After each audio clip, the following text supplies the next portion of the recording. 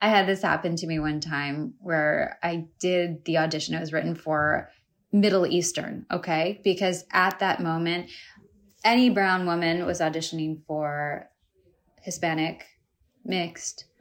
Really, it made me realize that the casting world sees us in a way that we don't see ourselves. They only see us in certain verticals. So we have to fit into these different categories. And I think that was very challenging for me too, because I just felt uncomfortable. It felt inauthentic doing that. But when you're just starting out, you don't say no. Besharam, badtameez, chi, gandhi, jalhata, toba, oho, bad beti. I'm Sangeeta Pillai, and this is the Masala Podcast. This multi-award-winning feminist podcast for and by South Asian women is all about cultural taboos, from sex, sexuality, mental health, menopause, to nipple hair, and more. This season is a US special, and it took me by surprise. You see, I interviewed these incredible South Asian American women. I expected to hear some angst around identity and belonging. Instead, they told me how comfortable they were with both their South Asian and American identity. I confess, this is not the podcast season I set out to record. It's so much more powerful. I loved chatting with Melanie Chandra. We discovered our common Kerala heritage and explored our journeys towards our cultural identities. Melanie Chandra is best known for her role on the CBS drama Code Black. I also loved Mel in the hilarious Comedy Central movie Hot Mess Holiday, which she co-created, executive produced, and also starred in. It's the first buddy comedy on American TV to ever star two women of South Asian descent. It was awesome to watch two South Asian women near my age playing the leads. A mechanical engineering student at Stanford University, Melanie traded her very successful corporate career for the arts, and she hasn't looked back.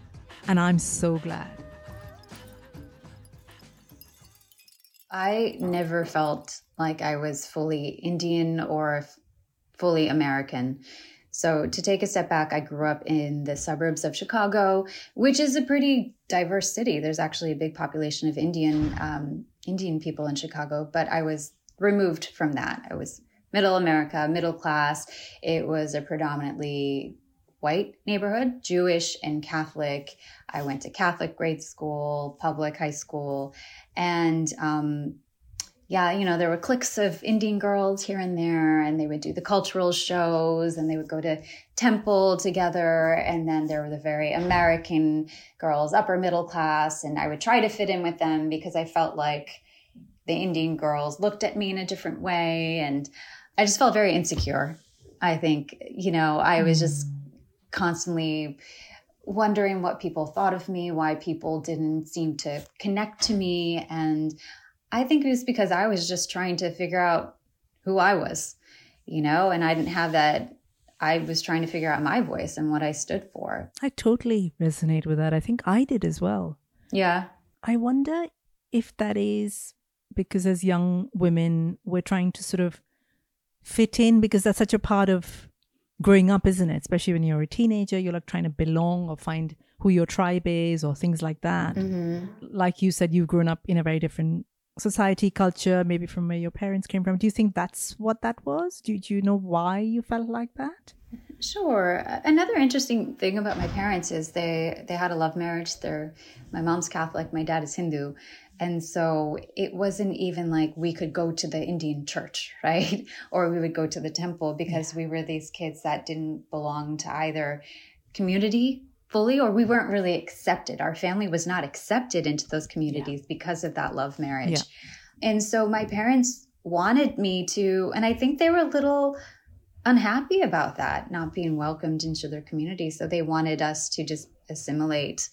But I just felt like I was just never fully there. And, I was this hairy Indian girl with sideburns, and then always in my book. So I had big glasses, like so nearsighted. So I felt like I looked like a dweeb. And then I felt like I was just so quiet too, because I'm not sure about you, but with my cultural conditioning, it was like, keep your head down and just focus on work, hard work. It was ingrained in my psyche since I was like in the womb, was hard work. You just have to work hard. That's all you do. Work hard, and then the results will come. Work hard. And none is this like believe and manifest and just, use your voice. It was just focus on your studies, and that will lead to success. Yeah, I leaned into all of that. And in a way, I alienated myself from like the cool girls that had social lives. Yeah. We'll go out for movies after school, go to the shopping mall, have sleepovers. I didn't do any of that kind of stuff. I didn't. But then I also didn't have an Indian dweeb community as well. Like I just didn't have that. So I felt very much like a loner. I absolutely get that. And I definitely felt that. And I know a lot about the women who have. And there's something about this occupying two worlds that we do, or many worlds for some of us, and never quite feeling like we fit in any of them, and trying to find our place in some of them. And, it's hard. And do you feel like it's gotten easier as you've grown older? I personally think so. I think what changed for me is when I got to college, and I went to Stanford University, which is very international, and there's just people from all over the US, and you have people from India, and you have people from Arkansas, Indian people from Arkansas that have never seen another Indian human being before, right? So there's a huge spectrum. But what got me is I went to there was the South Asian Student Association equivalent at Stanford, and I went to one of those, and I was just so excited because there's other, ABCDs like me, just people that didn't have really a strong access or connection to their culture, but it was in our DNA to find that, right? And it was something I was craving. The first time I heard a Bollywood song when I was in grade school, high school, like I was like, I want to move to this. There's something in my body that just loves this. Mm-hmm. I want to learn Hindi. I want to learn this. Like, I want to wear the beautiful Indian clothes. And it wasn't because somebody was telling me you have to do that. It was just something within me. And so when I got to college and we had cultural shows and dance teams, I was signing up for all of that. And as I've continued my journey after school, I've just made so many great friends and confidants that are also Indian American, that also have this dual identity. And I think it's finally there's just so much community around that. And I do think it's being celebrated. I'm not saying it's easy. It's not easy for us, but I do feel like we've come a really long way since the early 90s, right? In the middle America. Absolutely agree. And I think it's been the same. I think so much of what you say resonates really deeply. As you grow older, as you find other people who have had similar experiences, you connect and it kind of starts to make sense. So I completely get that. Something else I wanted to talk to you about was so many South Asian women, right? Like me included. We kind of live this double life. We have to be this, good Indian girl at home. Then we've got to fit into whatever it is that's happening outside. And this whole ethic of work really hard, like it's kind of in our DNA, it's like encoded within us, like, with our kind of mother's milk, we get this must work hard, in our brains. Yeah. I know what you mean. And so I wonder if you could talk a little bit about this kind of double life between the life you wanted to live and the life you kind of ended up living as a young woman, and kind of some of the career choices. And, tell me a little bit about that. So even though right now I'm doing what I love, right? And it's not the typical path, and I made a sharp left, right? From the straight, from the corporate path I was on, I still feel that. I still feel that dual identity, and it's in my psyche. And I think part of it is also I'm a mom of 2 kids, and I'm a daughter-in-law, and I'm still connected to this world where there are perceptions and, okay, should I also be, I have a full-time career, but should I be cooking dinner for my kids every night? because like when I grew up, I had so many aunties that were doctors, but they also had like 4 kids, and somehow they were amazing chefs, amazing cooks, cooking every meal for their husband and their kids. And I was like, oh, okay, I'm not doing that. Am I a failure because I can't do all of it? I love my kids and I love my family, but I'm not cooking all of their meals, you know? I'd rather be spending quality time with them and order out when I need to. But yeah, I feel even on the conservative spectrum, right? Should I speak up about this? Should I wear this? Is this too much? And it's not so much what my generation is saying. For some reason, it's what are my parents' generation saying about me? And the truth is, what I've learned now, it took me a long time to figure this out, is no one's really thinking about you. Everyone's really just focusing on their own personal struggles. But for some reason, I feel like that community still has their eyes and are judging what I do. And I'm able to get out of that when I need to, but I'm admitting that it's still there, you know, like I'm not going to be vulgar. I'm not a vulgar person, first of all, but like, you know, talking about sexuality or all of these things, it's just never grew up saying that. And it's like taboo in our community. And so as a grown woman, I still have this sense of discomfort, and it's just, I don't know if you feel that way too, but I do. I don't know if it'll ever go away. It's just there. I honor that it's there. But you would think by now, you know, you know, career woman, I've got all this and I'm doing all of that. And but I still, it's all there. It's still all there. I think what we've got to remember, you know, when you said that voice of your parents or aunties or whoever, like it's so deeply conditioned and ingrained in our psyches that even if we've, I don't know, become these amazing, you know, you're like really well known, you've done all these amazing films, you're even, you know, like you're Hollywood, for God's sake, you know, but you'll still have that voice of that auntie who spoke to you when you were 14 saying, oh, Mel, why are you wearing that thing? Or how can you say this? Or whatever. It's the same for me. Like every time I'll hear someone's voice, and I've got to, it's almost like this double work you've got to do. Not only have you got to be like amazing at whatever you do or in your life, and then you've got to spend half your energy trying to quieten this other voice that's not yours, but you've kind of inherited because of your culture and your heritage, that tells you, oh, should you be really doing that? Or have you made dosas for your family as well as done this gazillion $1 million movie, you know, or whatever. I'm just saying dosas, but whatever. Right. You know, add whatever food you like. Yeah. But I don't think it's our fault. I just think it's the stuff we've inherited.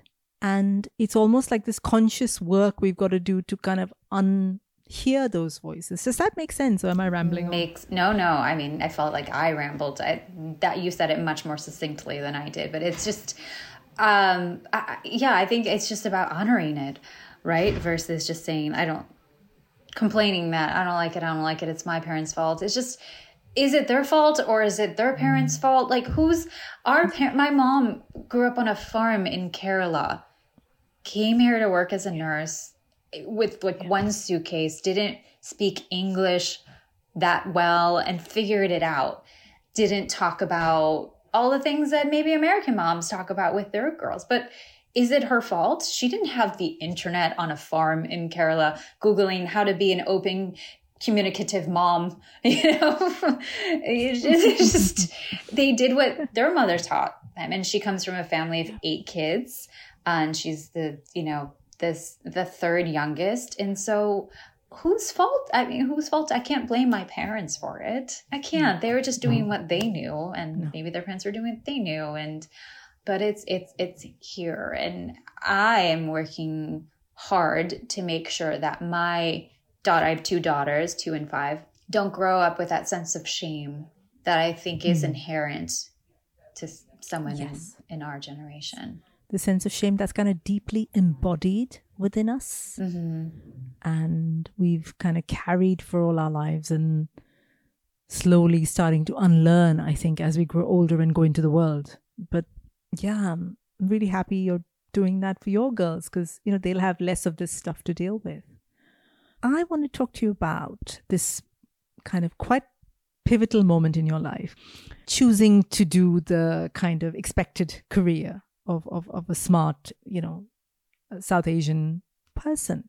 And you chose a particular career. You went down that career path. Can you tell us a little bit about that? Sure. So I did engineering in school. So I got my degree in mechanical engineering. Pride of my family, you know, all the relatives in India were so excited, even though I don't really know them or have a relationship. But for some reason, I was really proud of myself that my parents could tell all of their, you know, friends and family members that their daughter was going to be an engineer from Stanford University, mind you not. So I worked in the tech industry for a little bit of time, did a fellowship out there, but I realized that I didn't want it to be an engineer per se, but I wanted to do a little bit more of the business side of things. So what do you do next if you don't want to be an engineer and you go to a school like Harvard or Stanford or Princeton?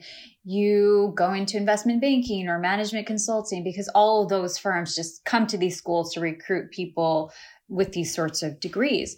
So again, it was kind of like, what is the best I can do? You go into investment banking or management consulting, because all of those firms just come to these schools to recruit people with these sorts of degrees. So again, it was kind of like, what is the best I can do at that time? And working for a company like McKinsey & Company and Goldman Sachs, those were the really highly coveted jobs right after school. And so I ended up pursuing and getting an offer from McKinsey & Company in New York. And so again, my parents were super excited and proud, you know, earning an income, young professional in New York City, on my way to taking over corporate America. Their daughter from Stanford with all these student loans, she's going to pay them back. It's going to be great. And about a year, I think it was a year and a half, I told McKinsey I wanted to quit and become an actor. It wasn't that abrupt, but I mean, if I were to sum it up, that's just what happened. I dreamt of being an actress my whole life, but for some reason, I always thought that theater, growing up, was very much a white privileged thing to do. When I talk about being an outsider amongst my peers in high school, I felt like even more of an outsider with the theater kids, if that makes sense. Totally. But it was just this childhood dream, this just something in my stomach that was telling me this is something that you should try, you should, you know. And so I would do little productions here and there, not part of the theater program, but just like the variety shows in school and grade school and high school and even college as part of the South Asian Student Association. I'd be the one emceeing all the cultural show, performing and emceeing and doing the comedy sketches in between. And that was all fun. But when I moved to New York, I Googled acting classes and I just enrolled in one. And I thought, okay, this is interesting. And then I just kept going and I would just meet other actors who told me, okay, try this program, work with this teacher. And before I knew it, I was just living this double life. I was working in a very serious work environment. I was working McKinsey, right? McKinsey Company, which was, it was such a great opportunity. And, I actually really loved the company and who I worked with. And I was learning all these cool things about helping businesses and project management, which is something that has honestly helped me right now in my producing career. And also on the professional side of being an actor, I think it's helped me tremendously. But I just knew it wasn't what I wanted to be doing for my life. I was helping businesses with their problems. I was consulting them on their problems and helping them be the best that they could be. But I really wanted to focus on potential I had within me in the creative arts as a performer. And I had all these interesting ideas for stories and characters. And so once I started doing this acting on the side, I would, get off of work and run to an acting program from like 8 p.m. to midnight, Tuesdays, Wednesdays, Thursdays. And then Saturday mornings, I was up doing improv at, UCB here in New York from, for like 4 or 5 hours a day, just training and performing. And I started to meet some champions in the field, like an assistant at one of the top talent agencies in the US, right? Who's like, what is this? What are you doing? You have something. This is really interesting. I had done a couple things on stage she had seen. I also started doing commercial lifestyle modeling. It's like you're not tall enough to be a runway model, but you can endorse a product and take pictures with it. So through someone in the South Asian community, they recommended me to their agent. And so if there was something, a gig that worked on a weekend, or if I could take a sick day from work, I was able to do that. So the reason I mentioned that was because it gave me a revenue source, like an income stream. And so between McKinsey and all this stuff I was doing on the side, I started saving up some money. And so when I had about 3 months worth of savings, and mind you not, I was still in debt from college. Yeah, I knew it was time. There was also one thing a huge thing I'm forgetting to mention. It is a big part of it. Yeah. And I gloss over it because it's not something fun to talk about, but I think I should tell you is, during that, there was this inflection point where I was just working so hard at McKinsey, right? And I was getting a little burnt out, and things in my arts, in acting, and I was also dancing as part of a troupe in New York City. Things were starting to take up, and I was just so excited, and I kind of had my heart invested in that. And then what happened, I was about to be sent away on a case study on a project in Detroit for 6 months in the middle of winter, because as a consultant, you travel to various companies wherever they are, and you just camp out there. And my heart dropped because I can't do all the other stuff that I'm doing here in New York. And I'm not going to be, I don't know, this is just going to be hard. And I came to work the next day when I got that email. I was at a training session. There was like a training session for all the analysts. And I remember we had broken out into small groups, and I was role-playing this. I was just giving a presentation essentially. And I had a seizure, and like a grand mal seizure. I just remember being wheeled out and waking up in the hospital room and seeing the doctor. And yeah, apparently my just brain short circuited. And It was just, I didn't know what it meant at the time. I was just thinking, I'm not sleeping much. I'm just being a little unhealthy, and I need to take better care of myself. But I really think it was the universe trying to tell me that this is not what you're meant to be doing. Stop being so strong-willed and doing what other people are expecting you to do. I was so in my head about this. If I quit, what are people going to say? And I have to do this. This is what I committed to. And I told my parents I was going to do. And this, that's what I should be doing. So I can't be an actor. But then my heart was saying, no, you should be doing that. And it just, one day it was too much and my body gave out. And so that was really inflection point. It was not just like, I want to be an actor and I saved money. That was logistically what happened, but emotionally my brain short circuited, and I had to figure out, okay, which path am I going to choose? Because I cannot do both. When you're talking, I get goosebumps. It's almost like, we don't think of this enough, and I don't think we realize this enough, how intelligent our bodies are. And if we're doing this thing where we think, mind over matter, if I can, push myself hard enough, I'm going to do this and I'm going to do that. And your body at that point just went, no, Mel, actually, what you want to do is this. So I'm going to create the short circuit in your brain so that you just sort of listen to what you actually want to do. Mm-hmm. And it sounds so hard, doesn't it? And sounds so harsh. But your body was more intelligent at that point than your mind was, almost, and sort of did this thing for you. Mm-hmm. So you could pursue the path you were meant to pursue. How amazing is that?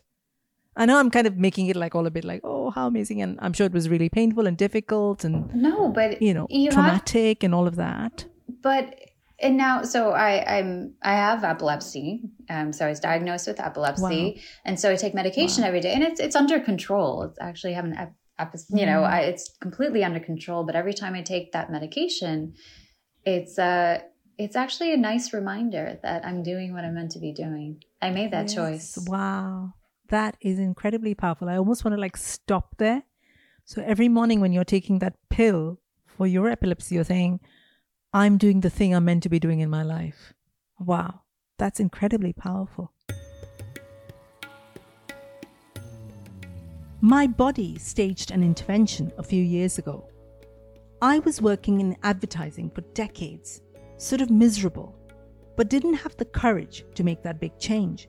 So my body stepped in, and it was extremely difficult. I had panic attacks. I had desperate anxiety. I had debilitating depression. I literally couldn't get out of bed for days, and it was terrifying. But as awful as that sounds, it was also my wake-up call. Did I really want to spend the rest of my days advertising products that I didn't believe in? Did I really want to stay stuck in airless offices, trading drinking stories with colleagues? The answer was a massive no.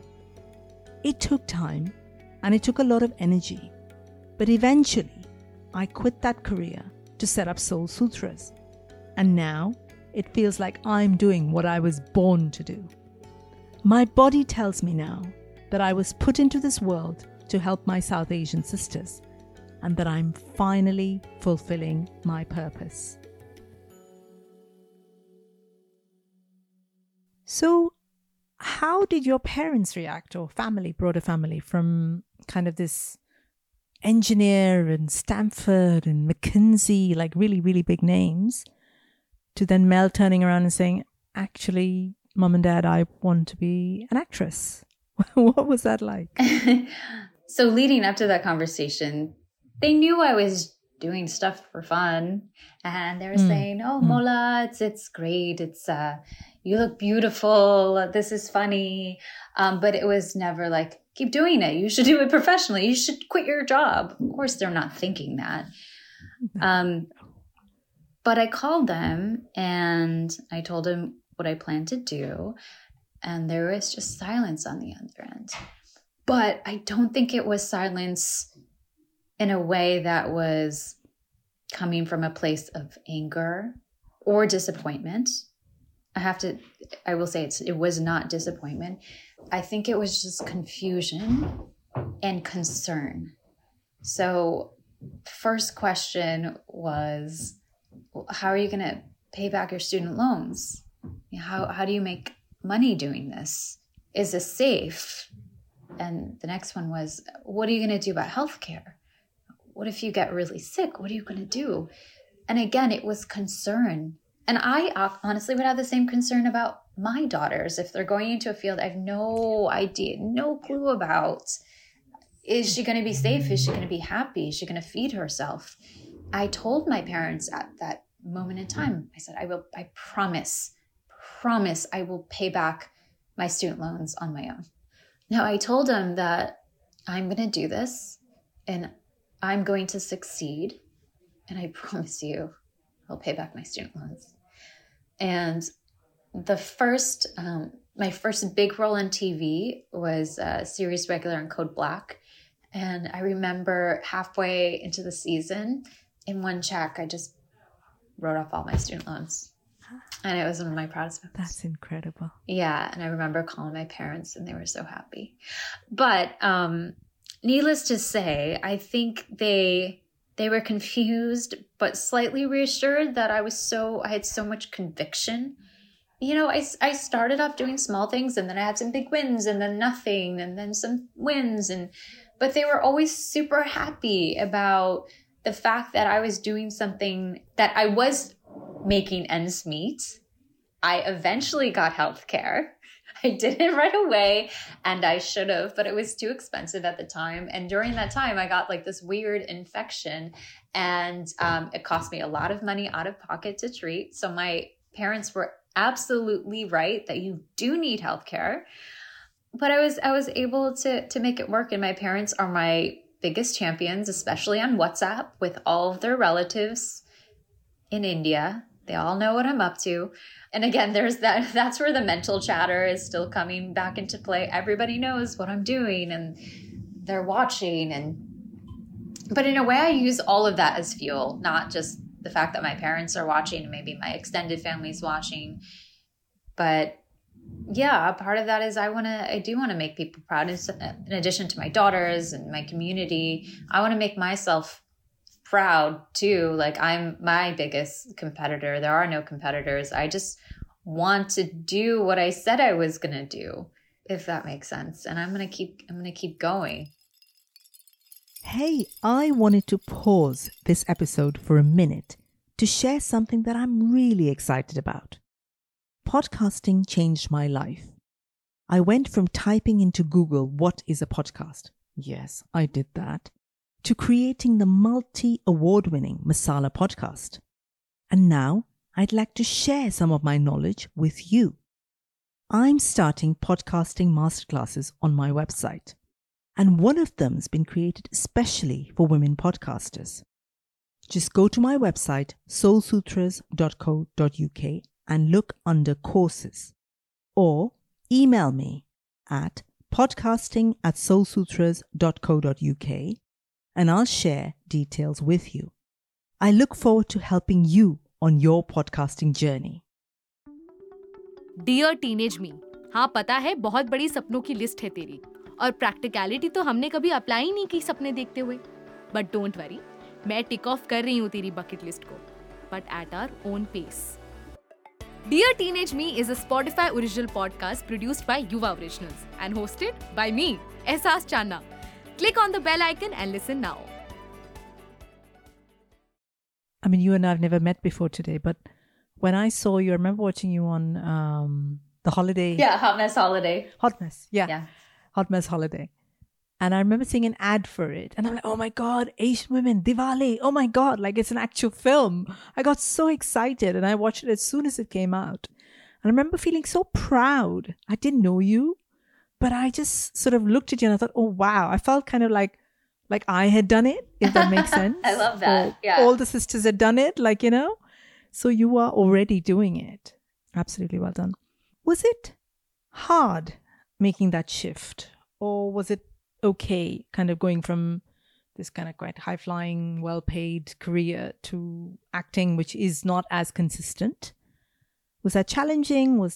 Or did it all kind of fall into place? Nothing falls into place. I think in retrospect, you look at the journey and it makes sense, right? But in that moment in time, you're just throwing things on the wall and hoping something lands, and taking advice from the wrong people and falling flat on your face and losing money here, making a little bit money here. And just, it was challenging, but I loved the challenge. And that's why I know that my husband, that's his biggest criticism. He's like, you work so hard and very few things pay off. But all you need is just one. You have no idea before Hot Mess Holiday was made, just pitching an idea about two brown women being funny, two best friends. You know, it just, no one understood. And we'd started that journey many years prior. So that was just trying to put something of my own thing on air, which is a huge hurdle. But starting off as an actor in New York City, I just had to knock on so many doors and just ask questions. And like I said, fall flat on my face. I didn't know what I was doing. I didn't know anything about the acting industry. I didn't come from a family of performers. I didn't know. But the engineer in me, you know, the first thing she did, the first thing I did when I quit is I bought a whiteboard and I put it on my wall in my tiny little apartment share in Manhattan. And I did a flow chart, like how to become a working actor. And so, you know, I was like, okay, you have to have headshots. You have to make a reel. You should take these sorts of classes and meet casting directors. And I mean, of course, nothing happens the way you want it to happen, but it happens. There is work you have to do. And one thing I'm trying to instill in my daughters too is it's not necessarily you got to work and focus. It is, you have to be strategic, right? They don't know that word right now, but it's more like, you know, what do you want to do? What are the steps? You know, what are the steps? And you'd be really surprised. And I tell young actors this too, is how many actors don't have those things in place to have a professional career. It's a career. It's not just about, this is my dream, I want to be an actress. No, it's a career. You are a commodity. You have to cultivate your instrument and that talent. Because if you don't have that and there's an opportunity, you're not going to get that opportunity, right? And also if you don't have the right sort of, if you're not, I hate to use the word brand, but if you're not positioning yourself in the right way too, you're not making good relationships, you're burning bridges, that's not good for you either, right? What was it like as an aspiring actress who is South Asian at that age, kind of trying to break into mainstream TV and film?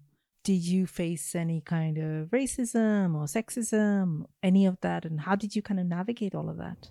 Yeah, it was, first of all, I never saw myself as a South Asian actor. Like I never really qualified myself when I started. I just wanted to be an actor or like a New York City actor. Yeah. That sounded cool and sexy. I wanted to be doing interesting projects, but I never thought like, oh, I'm South Asian, so I'm not going to get cast. I would read scripts and I'd be like, they're never going to cast a South Asian person for that. It's definitely going to be, I would think that, but I still went after every opportunity I could. The things that were challenges were that, yeah, even though I would have the opportunity to audition for things that were clearly written for white, I knew that wasn't going to go to me.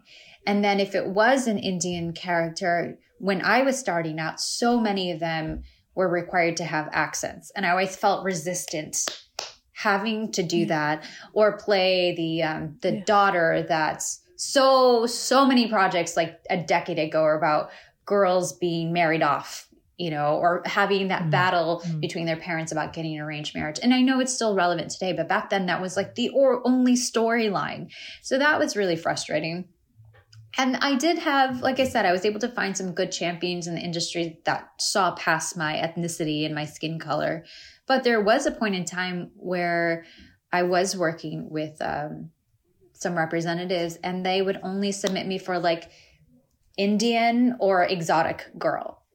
And I feel like they didn't have the open-mindedness to push me in different ways. And yeah, I didn't work with them for too long.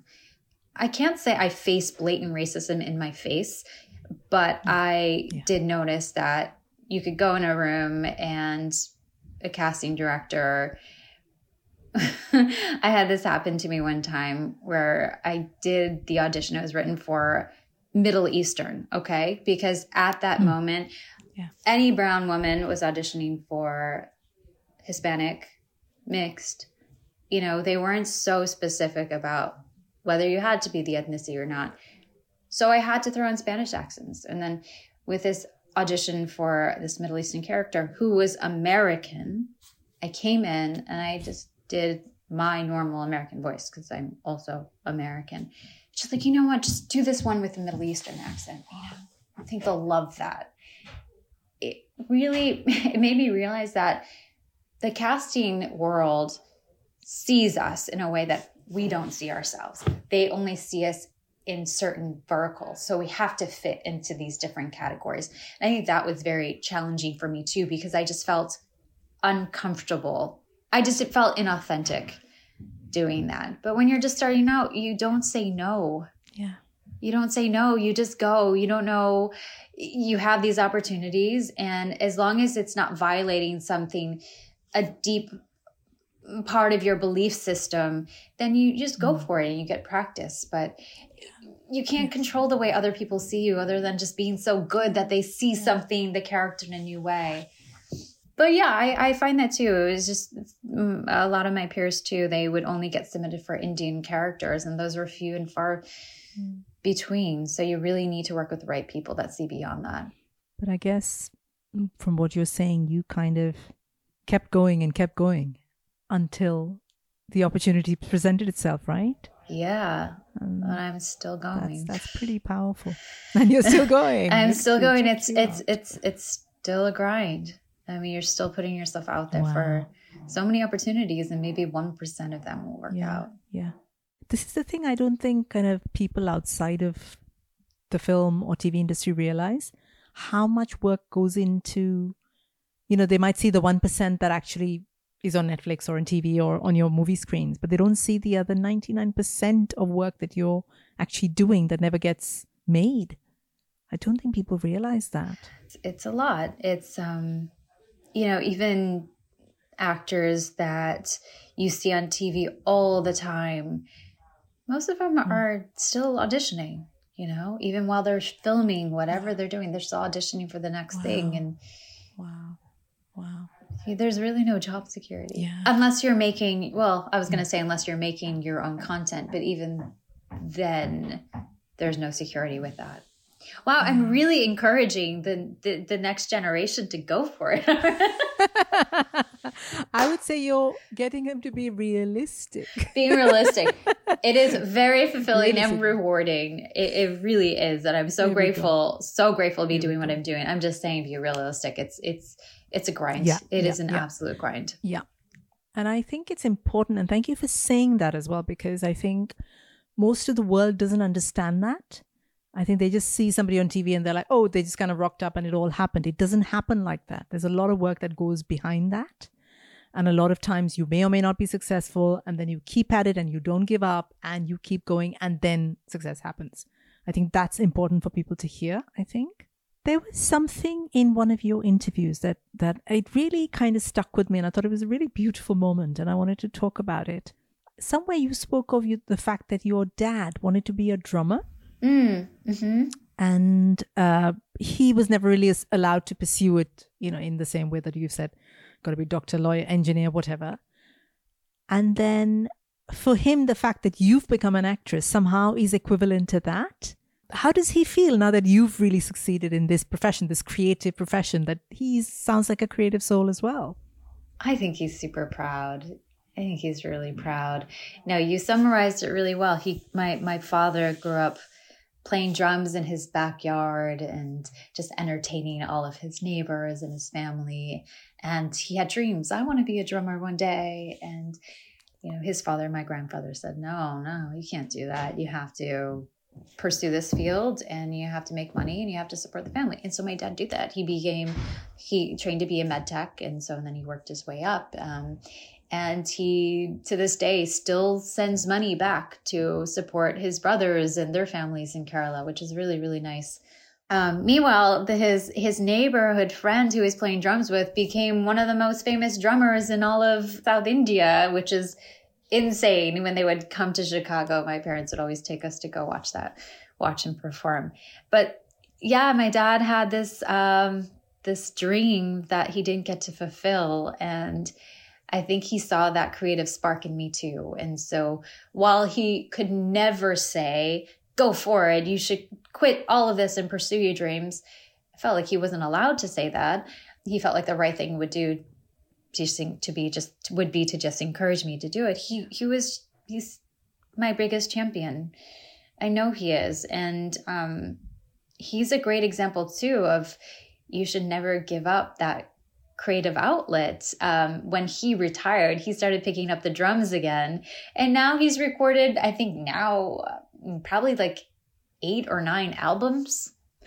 I mean, he's not selling these things. He's giving them to family and friends, but he will bring his drums to family events, or he'll go to the retirement home. Like it's so funny. He has these gigs, like these weekly gigs at retirement homes where he plays the drums with him and his fellow drum circle. It's amazing. That's so cool. And my mom, my parents are, in their 70s. My mom's helping carry the drum equipment over. So sweet. Yeah. And one time I designed his album cover. I mean, it's fun. I'm just so glad that he was able to reconnect to his passion in this music arena. And I think he's really happy, but also, got married, had kids. So I think he's happy that I have I not did it all, but I think having I've always wanted to give him grandkids. And so I'm happy I was able to do that as well. Which leads me to talking about expectations. I feel like as South Asian women, whichever part of the world you're in, we kind of come into the world sort of loaded with expectations, whether that's the career we choose, whether that's having to get married or have kids or be a certain way, dress a certain way, talk a certain way. There's so many expectations. How do you feel about them? And how have you kind of navigated them? A lot with that, especially being in the creative field and in front of the camera, and not having, when I was in my 20s, not having made it, but also thinking, oh, well, I should get married and then I should have kids by a certain age. But then what is that going to do for my career? I mean, I'll be completely frank about it. Like, what is that going to do for my career? I can't work in front of the camera, and I will be so busy with the kids that I'm just not going to be able to do it all. And do people care? I feel like, what was really hard is I was talking to an Indian producer, and I said, like, hey, my husband and I are thinking about having kids. He's like, why would you do that? That's career sabotage. Other people in the industry that were not Indian, they would have me like, oh, maybe you should wait until you've had like your big breakout moment. And because look at all the other A-lister actresses, like they had big careers before they got married and had kids. But there was something about hearing it from another Indian person that was just like, what? It just felt icky. Like you should be doing that, but you also should not. And so I felt like there was no win-win. But what I've learned is you don't give up your career when you have kids. In fact, it's fueled me more because I have there's like a new vessel in my heart that has opened up after having kids, and these things they aggravate me, but I also love them so much. And I'm able to bring that love into my work. I'm also able to become a kid again through them. And I bring that to my work. But I also have this sense of, showing my kids that I can do it. I have a dream and I'm going to pursue it. And I love you guys so much, but I'm going to figure out, how to do both. It's two things. It's being a South Asian woman. Like I said, I grew up with everybody cooked and cleaned and also had careers. So I should be able to do that too. But coupled with having to be in front of the camera and capitalizing on that more opportunities, or the idea that there's more opportunities when you're young versus, an actress in her 30s or 40s. I think that is changing. I think that is completely changing. But when I was working my way up, there was this perception once you hit 30, you're kind of, if you haven't made it, you haven't made it. And then if you get married and have kids and you haven't made it, good luck, right? And then, but if you're Indian and you don't have kids, you're a failure. Yeah. So what do you do there? Either way, we're in trouble. Yeah, either way, we're in trouble. As a South Asian woman, your life is mapped out for you before you even take your first baby steps. I was taught that I was expected to finish my school, then university, then get a job, and then quickly get married. And then as soon as I got married, start popping out kids. I remember feeling this immense sense of pressure as a young woman walking to my college in suburban Mumbai. I could physically feel it on me, almost as much as the heat of the noontime sun scorching my skin as I walked. I knew I didn't want this life that was being mapped out for me. But I was a shy and scared young woman, and the thought of hurting my parents by disobeying them would make me tear up. I was so torn between fulfilling my duty to family and being true to myself. It almost felt like a war was being waged inside me. But I did eventually emerge from that war to become the woman that I've become. I'd love to talk to you about your film, Hot Mess Holiday, which I absolutely loved. Like I said, it was so many years in the making. We actually sold the concept as a television show and developed it with Comedy Central. But during the pandemic, they wanted us to make a TV movie. And we said, okay, great. We're going to make a TV movie for them. But we're like, we want all these South Asian characters. This was our mandate. We want all these South Asian characters and we want it to revolve around a South Asian holiday. Diwali, because they asked us to do a holiday movie. And so they were totally on board. And so we just got to work. We auditioned all the amazing South Asian actors. We called up our friends if they could come and do cameos. And then we showed up on set. And it was so amazing walking into the trailer and just seeing all of these beautiful brown faces that were just generally so excited to be there and working on a movie that celebrated us, our culture and our community. And all of us in lead roles, everybody on that screen had a moment to shine and take on characters that were not things we'd seen before, really, as South Asian characters on the screen. Yes. So we had so many pinch me moments throughout that. And my co-creator of Hot Mess Holiday and my dear friend, Serena Jindal, and we literally, a new actor would walk onto set that we've always wanted to work with, actor. And we'd be like, we have these weird friendship moments, but we'd squeeze each other and squeal and is this happening? And then we would shoot the Diwali party scene, right? And all of us are in these amazing clothes, and we found some great Indian music, and then we have this absurd plot thrown into it. And we're like, are we really doing this right now for a major TV network? No, I don't want to say letting us do it, but we are doing it for this major TV network. And this is just so new and wonderful. And what a joy.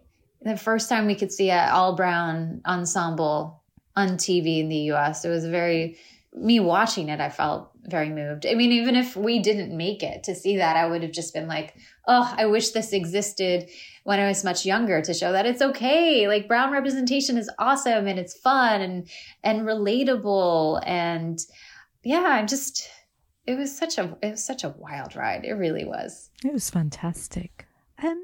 What do you think needs to change to get more of this kind of stuff on our screens, more South Asian creatives and storytellers and actors?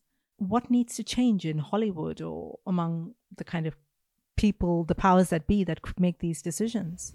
We need more South Asians who make those decisions. Mm-hmm. So we need more people at the top, right? Yeah. And right now there's a lot of people that are rising the ranks, and it's very exciting. And we need more people to go on that journey too. But those people that are rising the ranks, they're doing a good job of pulling people up, right? And I think we have to keep doing that. So we have to, if you have stories, find a way to tell them, find the right people that can make them happen. And it is hard. It's hard getting something made, anything made in Hollywood, but it's a huge obstacle if you're not seeing an executive on the other side that can understand your experience too. Yeah. When we were pitching our television series, which ultimately became Hot Mess Holiday, we were talking about how when we shot a short film, we put it online, and the South Asian community really loved it and went nuts and said, oh, this is so relatable. And this white executive was so confused. He's like, what was relatable?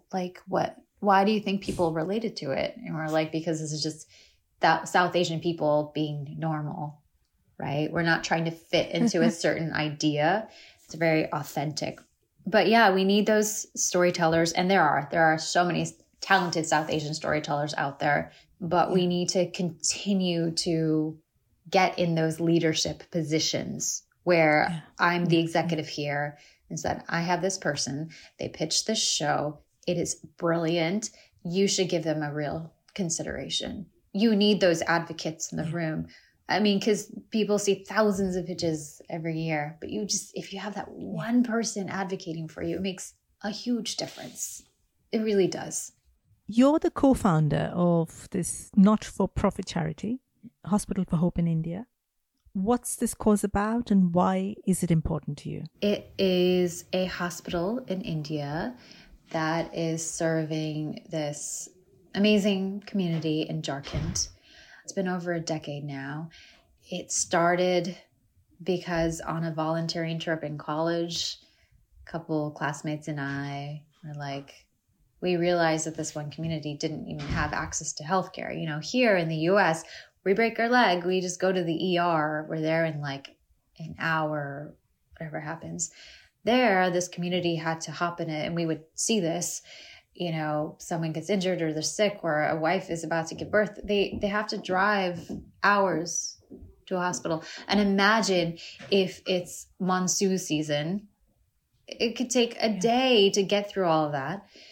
Yeah. And so when we got back to school, we thought, well, what can we do as, you know, these zealous college students, you know, everybody wants to make a difference, right? When they're in college, what can we do? And we said, you know, let's try to fundraise and let's figure out a way to build them a hospital. And so we had all graduated, we were working in our respective careers.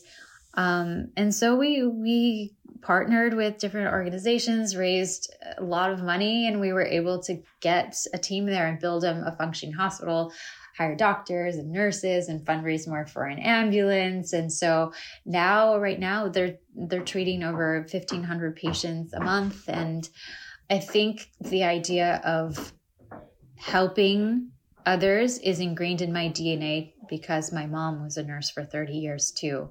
So I grew up seeing her take care of me and my brother, but I would visit her at the hospital too. And so in a way, I think I was channeling my mom's love and energy and her kindness into building an organization that can do that for other people.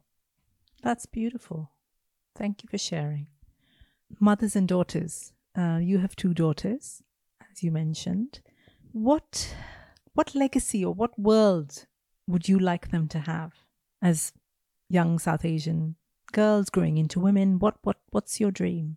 I hope that they feel like they belong and know that there will be challenges and there will be insecurity and there will be fear, but there is a community of people to support them to achieve all that they want to achieve in the world. That's beautiful. What about another little girl? So if Mel now could talk to Mel, I don't know, 5-year-old Mel or 6-year-old Mel, what would you say to her?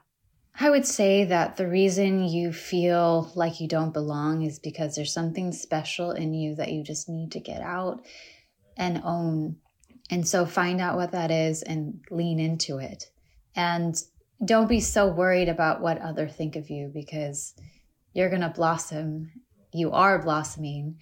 That inner conviction is just going to light the world up. So be fully you, put your heart into it. What's coming up for Mel? What's new projects? Anything we should know about that you're really excited about? Sure. So I acted in a project that had a premiere at Sundance this year, which was really exciting. And so now it's continuing with this film festival run. And then I'm also going to continue my work as a producer and actually will be forming my own production company. So I can continue to champion stories with South Asian protagonists. You're being exactly what you just said earlier. What we need for change is for people to have the power. And you're going to be one of those people. Wow. I can't wait to see what comes up. I have a feeling it's going to be some amazing stories. Thank you. I hope so. And I cannot wait. Before I let you go, any words for listeners of Masala Podcast? Anything you can think of, advice, whatever, anything?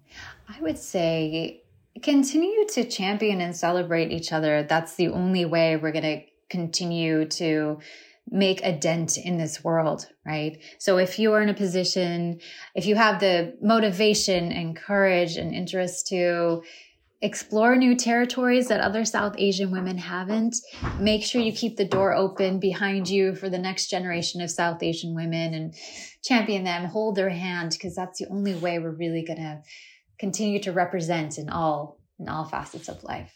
Absolutely agree. Keep the door open and more of us come through and we change the world for everybody, for ourselves and for our daughters and their daughters and so on. Yeah.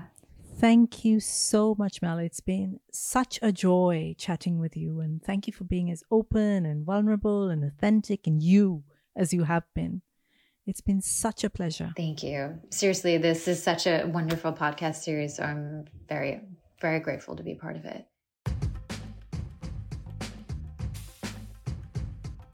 Thank you for listening to Masala Podcast.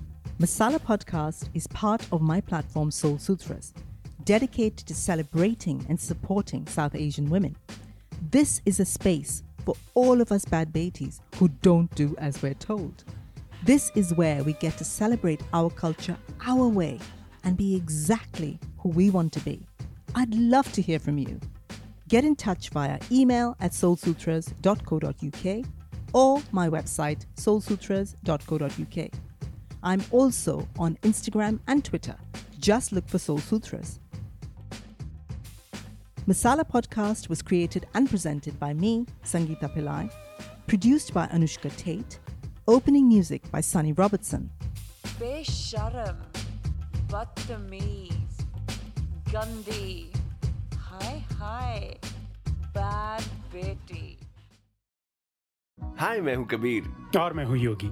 Yes, we are two guys, and yes, we are in love. India में gay होना और एक गे couple होना क्या होता है? Together we will try and decode that अपनी देसी भाषा में. With generous helpings of Desi style Ashiki, only in our podcast Shuddh Desi Gay, a Spotify original, produced by RM Word Pictures. New episodes out every Monday.